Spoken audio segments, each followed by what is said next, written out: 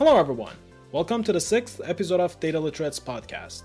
In our podcast, we bring you real stories from real data literates around the world. My name is Malad Toligati. My name is Jerry Damaso. And we are your hosts. Today, we're speaking with Sanne Hombroek. Sanne is the chapter lead data analytics at the ING Netherlands. Without any further ado, let's get into the conversation. I'm Sanne Hombroek. I'm 42 years old. I live in Amsterdam, in Holland, obviously, with my wife and almost 7-year-old daughter. I studied econometrics a really long time ago. Basically, I've always liked working with numbers, solving puzzles with numbers, and doing number stuff. I work at ING, which is in the Netherlands one of the main banks. We have 3 really big banks here in the Netherlands, and ING is one of them. And we are also present in a lot of other countries around the world. I think in around 14 for retail customers and basically in over 50 countries, I think, for wholesale banking. And I've worked here for a very long time, I think over 15 years already, and it has always been in areas that were about data and analytics and related topics. And I think 3 years ago in the summer, we sort of shifted from the classical way of organizing everything. So we had a marketing department and product management department, etc., into this agile way of working for the entire company. And that was a big shift for everyone, of course, and it meant we introduced tribes and squads and chapters, which are all based on sort of the Spotify model with some adaptations to our own environment. And squads that are multidisciplinary teams, so there can be data analyst people, marketeers, and IT people within one sort of team, or we call them squads now. And I'm a chapter lead of data analyst within ING, which means I, on one hand, for around 50% of my time, am a data analyst myself, and for around the other 50% of my time, I help my chapter members become the best data analysts they can be. This is very interesting. So maybe the first question here is, what made ING to go with this model? What was the challenges first, and what was that process of doing this shift and big change, as you said? Yeah, I think the challenge that we sort of face as a big bank is that everything around us is obviously changing, and digital has become more and more important. So we have this sort of new strategy, which is called the Think Forward strategy. And it basically says we have to be much faster with everything, and to become much faster, otherwise we probably will not survive, because other companies can change faster and have different business models and don't have the legacy we sometimes have. So in order to basically increase our speed and flexibility, the idea was let's transition into this agile way of working, which a lot of companies obviously already did before us, but I think the way we did it as a big bank in a country with IT people and commercial people was sort of at least in the Netherlands, a very big experiment and something basically that hadn't been done before. And if you look, you can see there's this ING strategy on a page, which also states a lot of this stuff, and also is about, we were a company in every country sort of had its own company. So we had a lot of different IT systems in different countries, and the longer stretch is also to combine all of that in basically so that we are truly one company, which has a scalable platform, etc. And also on that strategy page, it's one sheet basically, and one of the strategic priorities there is also develop our analytical skills to understand our customers better. So there's also a big data and analytics component in that. So, I mean, this is a great point to kind of shift the conversation to skills development and basically the C of competency. Seems like you guys had a lot of leadership support, because, of course, they wanted to create this change in the organization. And also seems like, teams basically were mandated to, develop their skills, analytical skills. And it was very interesting to me that you said you spend 50% of your time actually helping the other folks in your chapter to become better analysts. I Yeah. mean, I would love to hear more about that the fact that you can actually spend 50% of your time, in terms of skills development and helping others and kind of that mentoring, Hmm. relationship with others, and also Yeah. how this is working out. Yeah, I think actually having 50% of my time only for doing that is a bit too optimistic, unfortunately. And basically, before we changed into this agile environment, I used to be a manager of analyst people as well. And then I also felt it as my responsibility to help them to become better data people. And now it's sort of split in that I have to do the work, really have to do the work myself.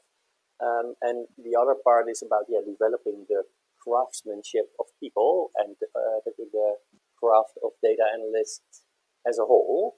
And there's also, so of course, all this other HR related stuff you have to do in that other 50%. So there's a lot more crammed in actually to that 50% than only developing people, but it is like a big part of the responsibility of all the chapter leads.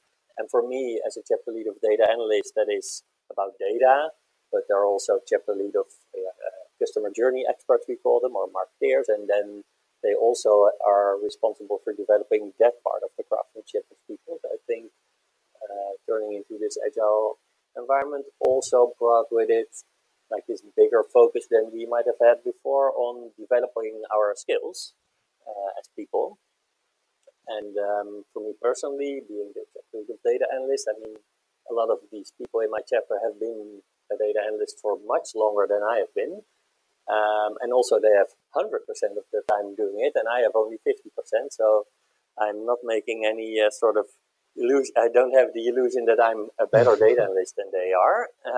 But I can help them, develop their more soft skills, for example, or challenge them on how they do their work. Or it's more like I feel more like sparring with them than instructing them or something. And so it's more, I think, about sort of creating an environment or taking away barriers and impediments so that they can sort of spend time also on working on their skills, because there's a lot of pressure basically on getting stuff done, which makes it quite hard to say, well, now I want to spend this half a day or something on figuring out this new tool or this new part of the data or something like that. Right. So, what are the type of activities that you guys do in terms of like helping each other and work on those skills development? Is it more of a face-to-face mentorship? Is there any type of like learning in place, learning official learning or e-learning in place, or is it like combination? I mean, I want to also get into that, to the game side of things, right? To the Yeah, yeah, gamification. So let's start talking yeah, about the activities that you guys do for learning yeah. and So I think, yeah, sure, sure. So I think there are sort of two things here. One is helping data analysts become better in their job, and the other part we feel strongly about is helping the rest of the organization become better at analytics. Um, so helping the data analyst first maybe is we do all kinds of different stuff. One of the things we noticed it that because as a data analyst you're working with other people in the squad who have other disciplines, so it was quite hard for the people to sort of create the time to develop themselves. So we said, well, every Tuesday afternoon you get a lot of people together and first figure out for yourself what you want to improve upon, and then form groups with similar or with people that have similar sort of wishes to improve upon. Um, and if it's necessary to follow some course for a really specific technical thing or follow some Coursera thing or whatever, then basically a lot of that is possible. And also we developed for the data analysts a sort of training program specifically focusing on their soft skills. So on planning and organizing, on dealing with more extrovert people, to put it in an exaggerated way. Because what we also notice is that data analysts tend to be more introvert people on average, obviously, whereas all the marketing people tend to be more extrovert, and it can be tough for the data analyst people, at least it was we scientist here, to sort of stand up for themselves, Mm-hmm. or make sure they were heard as well, and the voice of the data had as much impact as possible. So we also created this sort of co-created with data analysts themselves soft skills training program. And this is all about basically training and helping our own people. But since it's in our strategic priorities to develop our analytical skills, that's obviously then not only about data people, but about everyone working at ING. And for that part, we also do a lot of activities. For example, the thing I tweeted to you about the data-driven escape room. So one of the interesting things that you said when you approach people, you ask them what they wish to learn. Yeah, This is interesting. Like instead of having like a formal agenda that hey you have to follow this to become data literate, you hmm basically see what their needs are, what their wants are, right? yeah, And create that sort of program around that. So it's very user centric, right? yeah, and that is how we are doing it with the data analysts. So asking them, and they obviously are already quite data literate. Um, and then for all our environment, basically, so the people, the non-data analyst people, the customer journey experts and stuff like that, we also tend to sort of look at a specific department or specific tribe or specific squad, and then we see, okay, this would really help now in this part of the organization, and we sort of do that thing you said, being it about okay, this squad needs something, then we have a lot of material that we've created over time, and then we can sort of apply that in that specific context. So, for Right. So example, mhm. we had like this. We have a sort of workshop or training of basically 2 hours or half a day around working with hypotheses instead of just oh, I have this great idea, let's implement it and invest a lot of money on building the idea. So how can you sort of test this out first or do smaller scale experiments and stuff like that? We basically have that as a module, you could say, and if it seems relevant for a specific group of people, then we say, oh, we can organize something for you. So is that like more of a seminar type of thing, or is it actually like a e-learning type of This is like thing, seminar or or in real life training, basically. Yeah, yeah, and gotcha, gotcha. yeah. So Yeah, it's mhm. also maybe important to mention that all the data analysts are in the hierarchy of the organization within an analytics tribe, but then are being sent out to basically the other tribes or departments for that matter. And they work in a multidisciplinary squad in other environments. So I can be working at a squad that's focusing on the marketing of mobile banking, for example, and then I'm one data analyst there, and there are 7 customer journey experts. So we are really working on a daily basis within such a team or squad. So it's also quite easy to just help people that are around you on a daily basis. So helping them ask the right questions, for example, or I always use the example that people ask, I want to know everything about customers that use, I don't know, our mobile banking app. And then probably that's not what they really need. They really need something else so they can make some sort of decision. And having these kinds of conversations also helps, I think, to increase the mindset, basically. So we didn't call it data literacy here, so we call it like more increasing the data-driven mindset or way of working. And that also helps that you are basically in their team for the entirety of the week. Very interesting. So yeah, that was actually one of my next questions. I think you sort of answered it. So as you said, like data analysts, they are probably at a good Yeah. maturity level for data literacy, and there are always skills Mm-hmm. to develop. But for business users, as we call it, or people who are not really traditionally Yeah. working with data all the time, or basically they have other objectives, they're not really hands on. You mentioned like basically putting them into multidisciplinary teams, having a data analyst close to them, so they can talk and work Yeah. on that mindset. Is there anything else that you do for your business community to Yeah, make so them I data think one literate? thing is those data analysts being there, and we also push and stimulate the data analysts to have these kinds of conversations, right? So not only someone asks you some set of data, you provide it and do the next thing, but really sort of be like the missionary as well in that respect.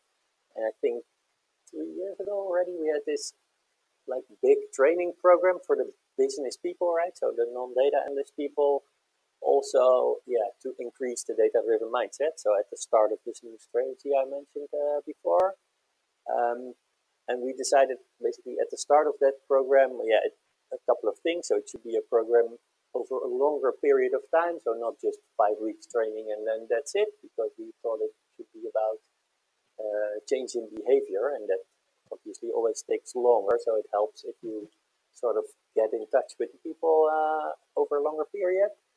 And it should also be more about the mindset than about technical capabilities. So we also had in this training program like Excel trainings or basic statistics trainings, but it was more about, okay, if you have a good idea, test it first instead of investing, and set up experiments. How does this work? And figure out what the actual problem is you're trying to solve and stuff like that. So it was more about really the way of thinking was more important to us than the technical capabilities of people, because we thought, well, okay, if the way of thinking is good, then people think, oh, I need these technical capabilities to support my way of thinking.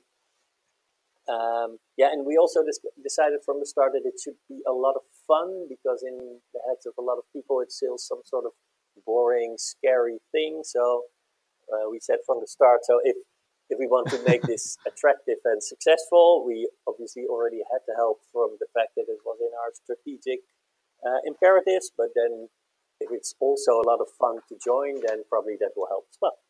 That's one of the biggest impediments Mm-hmm. for with data. There are a lot of Yeah, insecurities around data. People are yeah, data phobic in some cases. People think data is not sexy, yeah. data is boring, They couldn't and be more wrong, I I mean, think, but so that's actually interesting. Yeah, that's true. And I mean, that's actually very interesting that you said way of thinking and also making data fun. I mean, that's the whole point. Like, for example, with now we're talking about yeah, employee journey and employee experience. So basically, the mission is how yeah, to make work not suck, right? yeah, How to make it fun and engaging. And I guess that's the same principle in people analytics applies to making people data literate. How you motivate people to remove all of these fears, yeah, remove all of these insecurities, and yeah, be more comfortable with the yeah, data exactly, and yeah. also enjoy Yeah, and it, so for that big program, we it was targeted on around 300 people was the maximum capacity basically, and we had this big kickoff for that program, and we thought, okay, well, this should start with a bang, right, and start with a lot of fun and energy and stuff like that. And it was, I think, at the time here in the Netherlands at least, when sort of escape rooms were the hip thing, right? Still are a bit, I think. Um, so we sort of discussed, well, wouldn't it be really cool if we designed our own escape room, covering like different parts of the journey that lay ahead of people. And we did this with two people from, basically me and one of my colleagues from our department, and someone from HR Business Learning, and someone externally, who added a lot of creativity to the whole thing.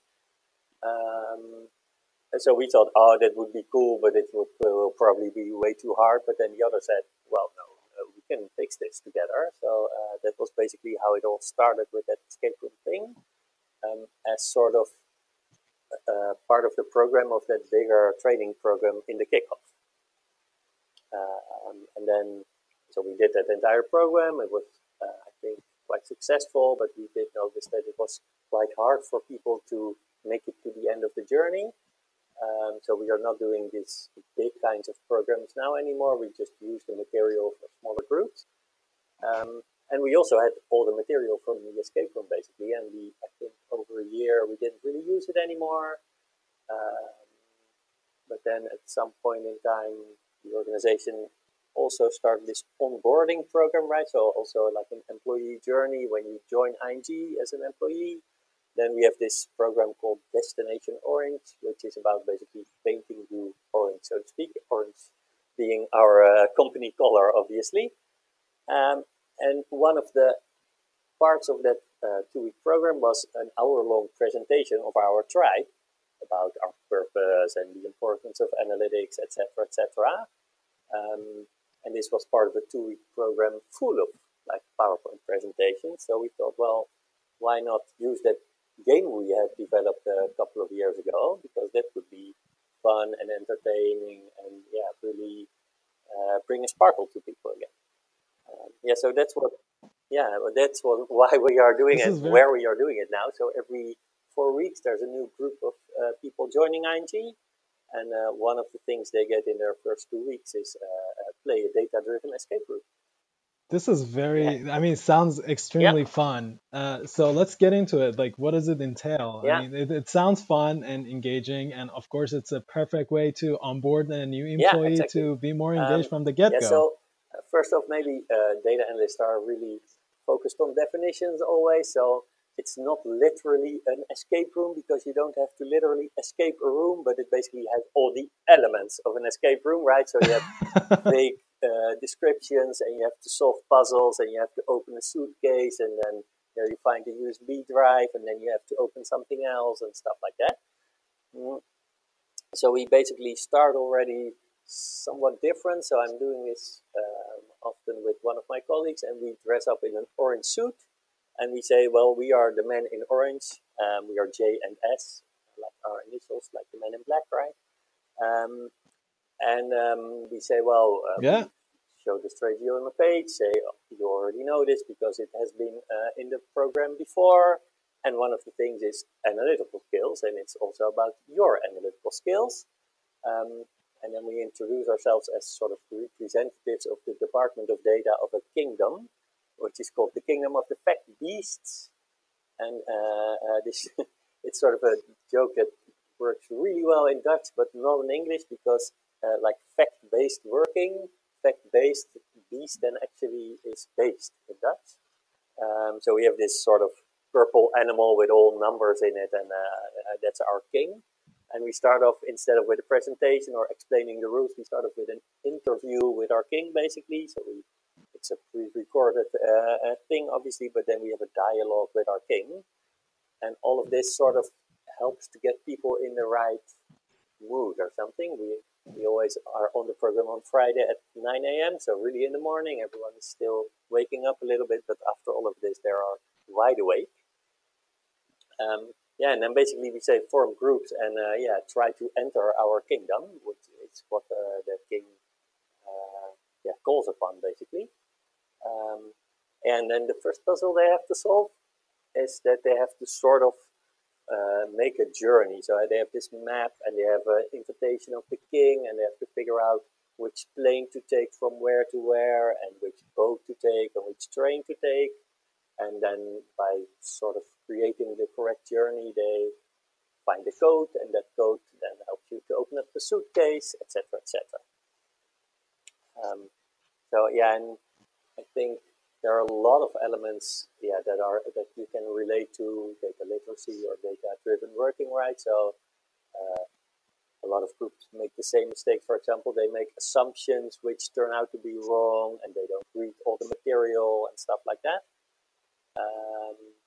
So there are a lot of sort of hidden elements that also come into play of working in a data-driven way.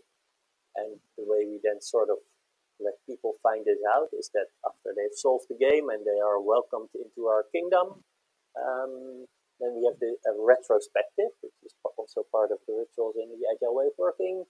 And we ask them, well, what have you learned from all of this? And I think that really sort of helps to get stuff in people's heads, because otherwise it would just be a really nice game. But then sort of reflecting upon it helps a lot on the different aspects that are hidden in the game.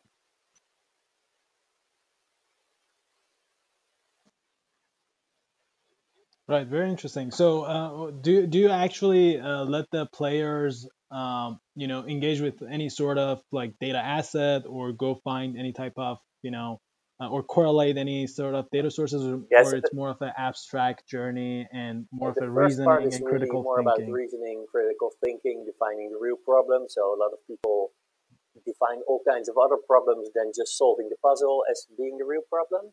But then in the second phase, they open a suitcase and they find a USB drive there and also a new letter and sort of this journal. And the letter says, well, on the USB drive, you find the results of the census of the kingdom. There were a lot of issues with data quality there, and unfortunately, some of it has been leaked to the press. And on that USB drive, there's this Excel file with, I think, around maybe 5,000 rows or something. And then out of the information in the letter and also the information in the sort of journal they find there, or the newspaper they find there, they have to sort of filter out the answer to the next riddle.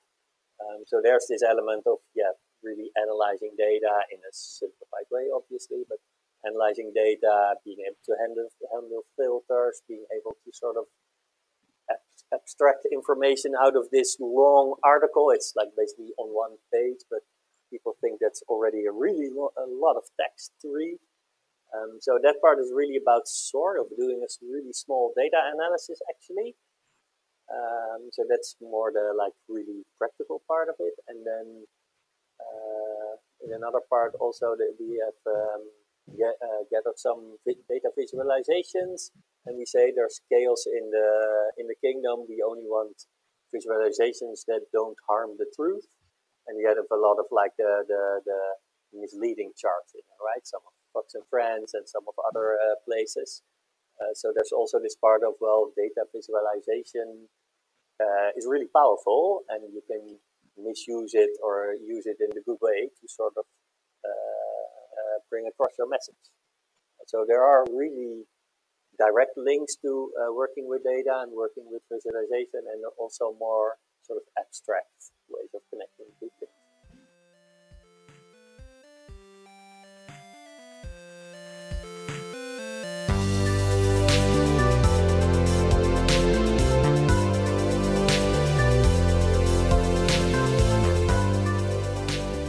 We're going to take a quick break, everyone. Hope you've enjoyed the episode so far. Please make sure you subscribe to our channels at Data Literates.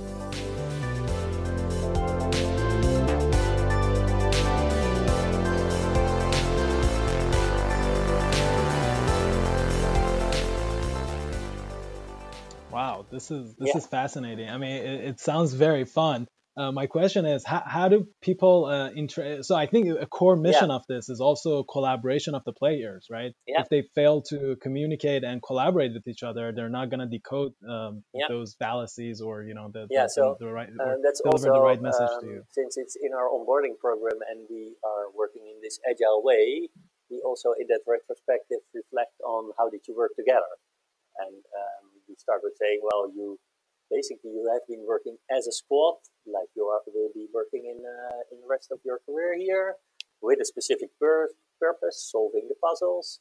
And then how do you work together? Do you sort of divide the work? Do you listen to each other? Do you give feedback to each other? For example, in that part where some people read the newspaper for useful information, another person is looking at the Excel file on their laptop, and if they don't talk to each other, they miss important stuff.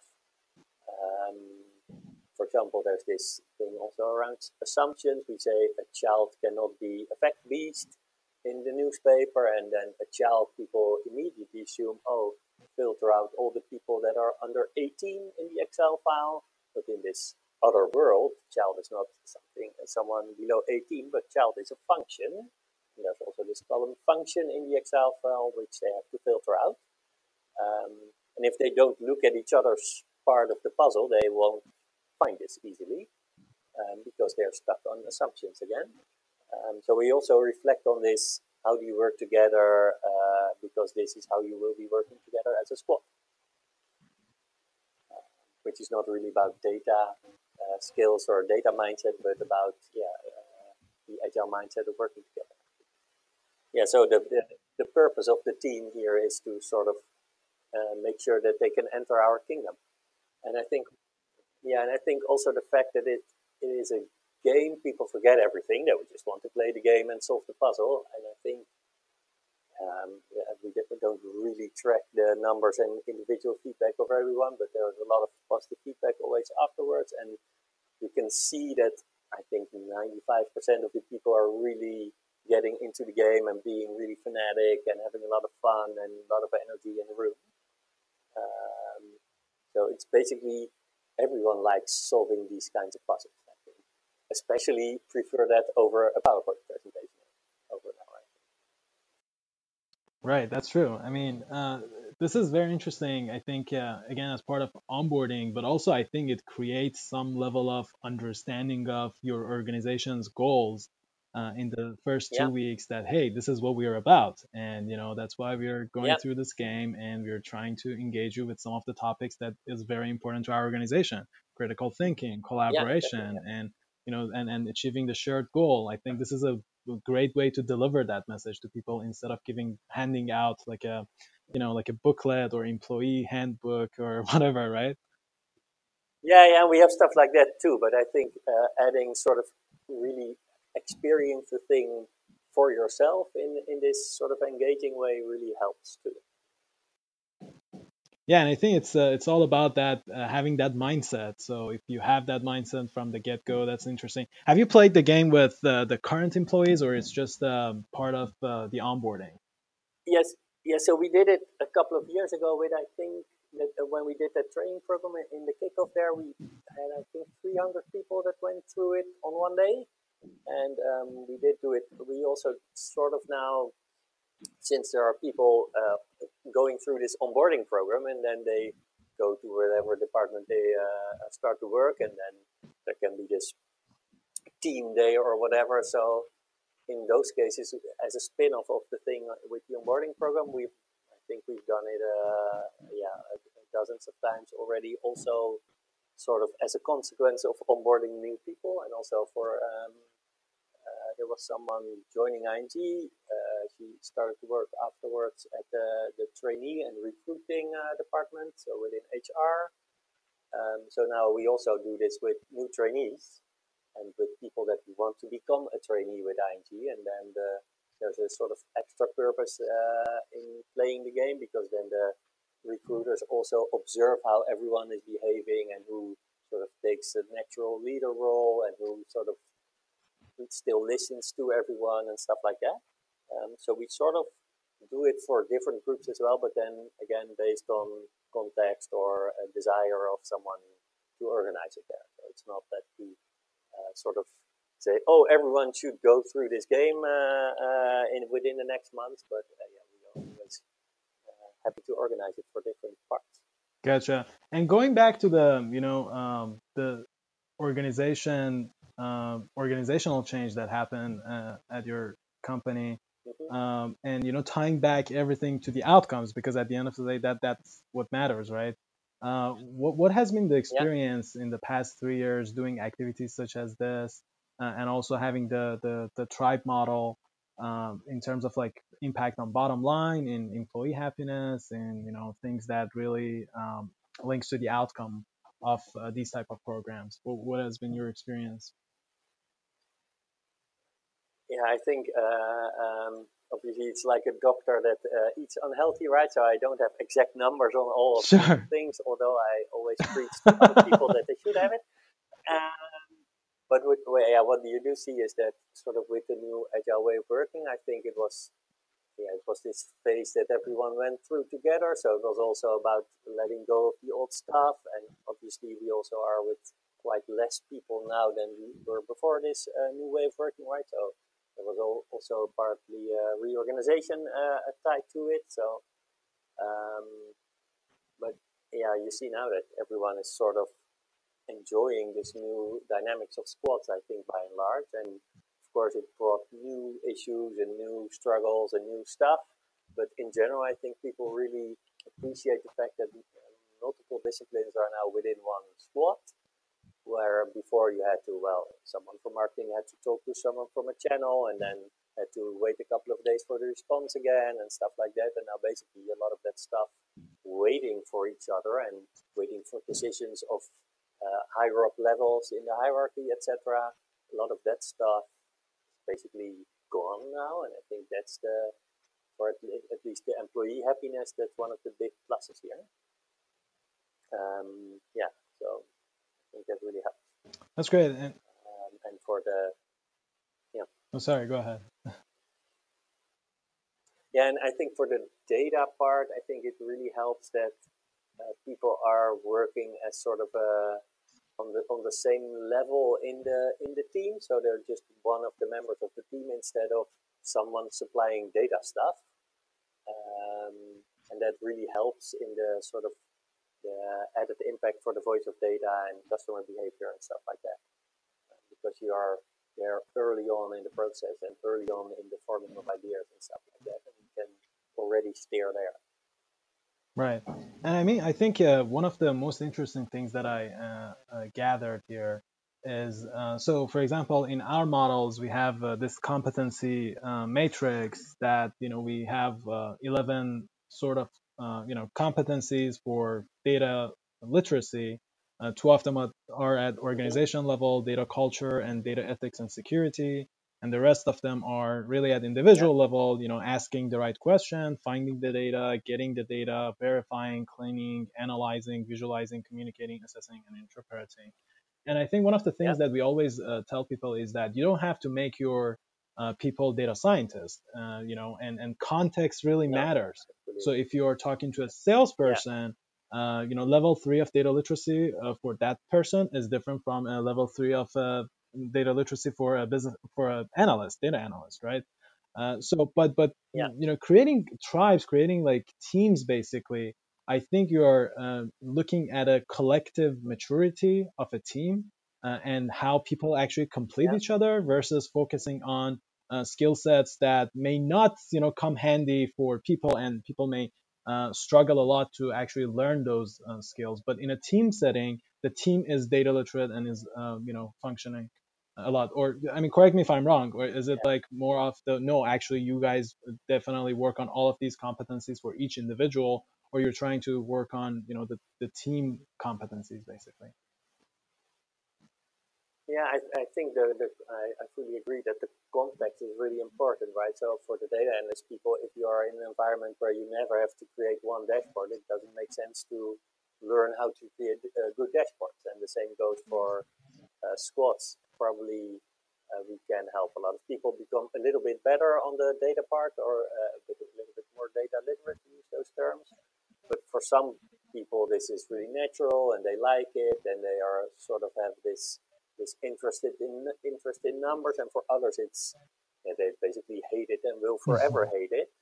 But as long as there are enough people that sort of get to a little bit higher level, and also those people that don't really like it, even if we can sort of make sure that they see and feel that it is important to work in this data-driven way, then they might not be the person actually doing stuff, but when they are aware of it, they can find other people that can help them with stuff. And also we have this sort of discussion now also about a big analytics academy that is being developed on a group level, so for all the countries of IT together. And we have a lot of discussion with those people as well, because it's all about knowing all the different kind of algorithms and what they can do for you, etc. And I said, well, I rather have that people know what the three dangers of using averages are than of using the latest different kind of algorithms, because that's more close to their context and adds more value. Right. Very interesting. This was a perfect story. I really loved it. I know we are about time, and I do again appreciate it. Is there anything else that you think, our audience would enjoy hearing from you, or also, like, how can people learn more about this? Is this somewhere available, or, how do you want people to reach out to you, or like, you just want to make sure that. Yeah, obviously, probably I can be found on Twitter and other places. We can share my contact details. I will share my contact details with you. We don't really have anything outside of ING where you can find more stuff, but I'm always happy to share experiences with other people around this topic of increasing the data-driven mindset or data literacy. Yeah, I think the having a lot of fun around it, it really helps. So getting people to understand, oh yeah, data is cool. That really helps. So one of I think the last time we played the game, someone said, "Oh, how come you data guys seem so creative?" Because I thought data and data people, yeah, they were sort of boring and dull. But yeah, I can definitely throw away that stereotype now. She literally said to us. So that's yeah, I think that really helps a lot. And maybe yeah, one other thing we do is also to sort of get people to interact with data. Is I read a couple of years ago from I wrote down his name, Noah Lorang, who used to work at Basecamp then. I read this article from him that he said, yeah, I started sharing a chart a day with the people in my company. So inspired by that, we also created something we call daily fact bites, which is basically a bite-sized insight about the customer behavior with this graph or another way of visualizing data or like the results of an A/B test. So you get to see two different pictures that we use in an email, and you have to guess which one you think performed better. And yeah, people at ING can just subscribe to this daily fact bite, and that also helps a lot, I think, with sort of getting people to interact with data and maybe laugh about it sometimes or discuss it with their colleagues and stuff like that. So that's, I think, another interesting thing that we do on this topic. Yeah, it seems like you guys have a very mature knowledge management or community around data that enables you to, as you said, subscribe to things and also be easily share things together and work together. That is like a very important topic in terms of having that community established. Yeah, I think it helps that we have all the data analysts are sort of organized together and then are being sent out to other tribes, so that makes it easier for us to find each other. And these fact bites, we sort of started with 6 of us who are into this kind of funny and crazy ideas.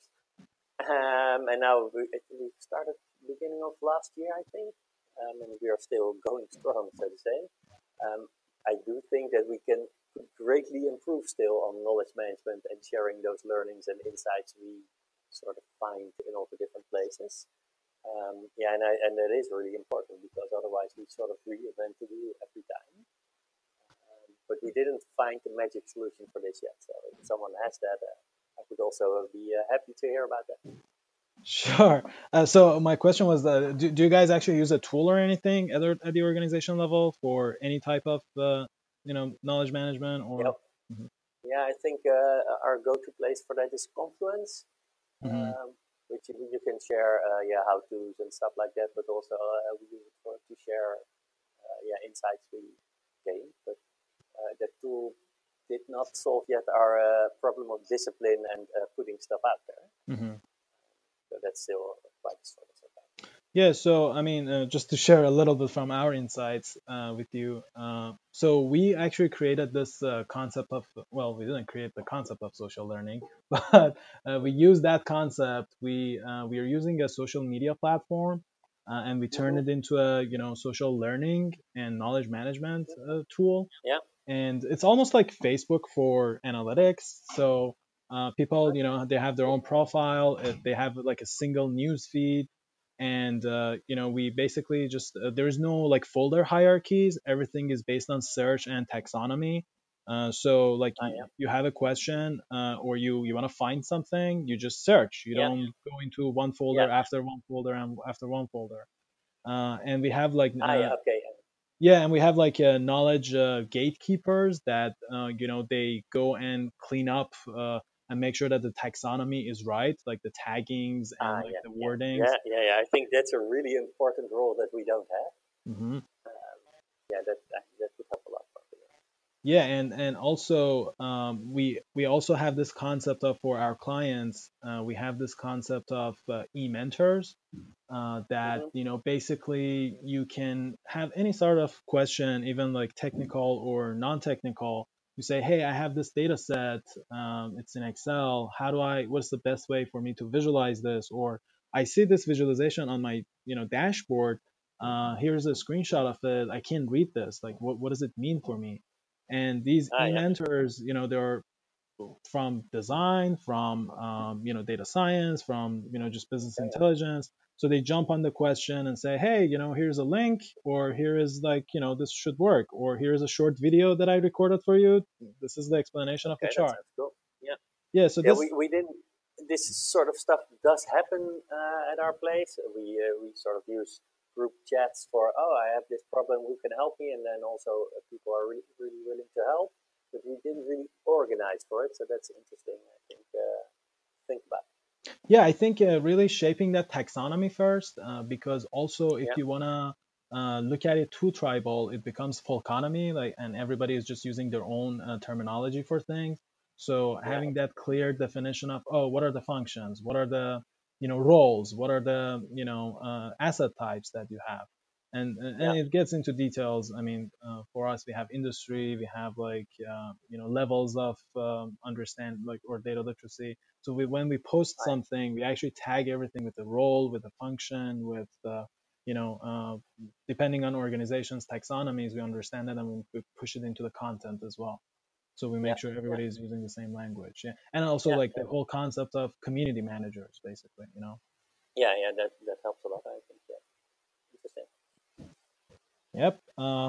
Well, I'm very glad we had this conversation. Thank you very much for your time, and Yeah, I'll make sure I'll keep in touch. It's cool. at night right now in Netherlands, It's so 5 p.m., so it's oh, still 5 p.m. yeah. Okay. Yeah, thank you too. I had fun. All right, fellow data literates, this was our episode for the week. Hope you enjoyed it. As always, please share and subscribe so you can catch us next week too. This episode is sponsored by the Data Literacy Foundation. You can find their website at dataliteracyfoundation.org.